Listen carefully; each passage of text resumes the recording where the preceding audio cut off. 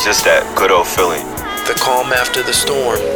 Feeling good, feeling great. I get a good feeling, yeah. Welcome to episode number 140, How to Follow Your Intuition to Change Your Life. When you follow your intuition, you're typically following the GPS to your internal system. No matter how much you try to put it into words, you find that it's a feeling many find hard to explain. It's like trying to explain to someone how the wind feels. That would be difficult, wouldn't it? The problem with intuition is that we tend to drown it out because we fail to acknowledge its existence. It's as if the noise on the outside of us drowns that of our own. It's not that you're not interested in hearing it out. It's just that you're too far disconnected from it to feel its presence. Do yourself a favor and build that new habit. Now, more than ever, with social media, the noise has gotten even louder. That means our ability to connect with ourselves has just gotten a bit tougher. So much to see and do that you neglect to follow your intuition, the one guide that matters most. Could you imagine crossing the street without looking both ways? I'm sure you wouldn't recommend that, would you?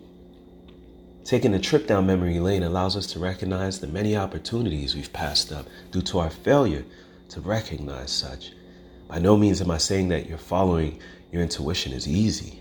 That's because we all have some unloading to do to some degree. It's all a matter of silencing the outside noise enough, just enough, to hear your own.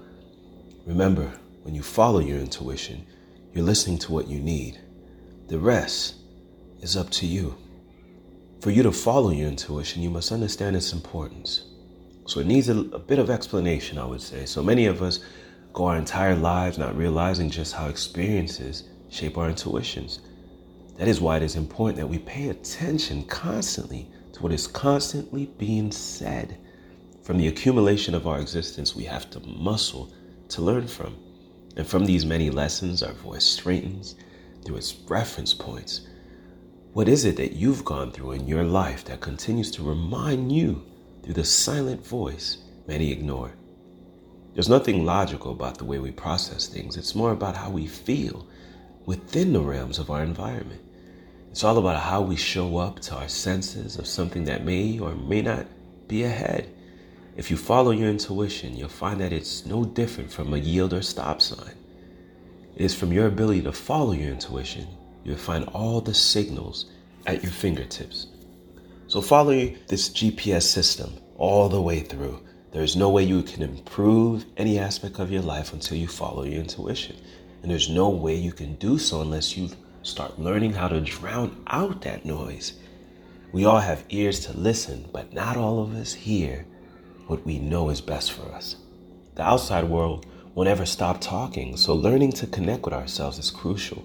It's like feeling our own heartbeat, reminding us that we are here. It's a reminder of what we are, how we are, and where we are. Just a moment of being present could change things greatly. If you're anything like me, the business of this world can leave you stuck. Because of this, I have found the importance of taking time for myself, whether it be to think, reflect, or meditate.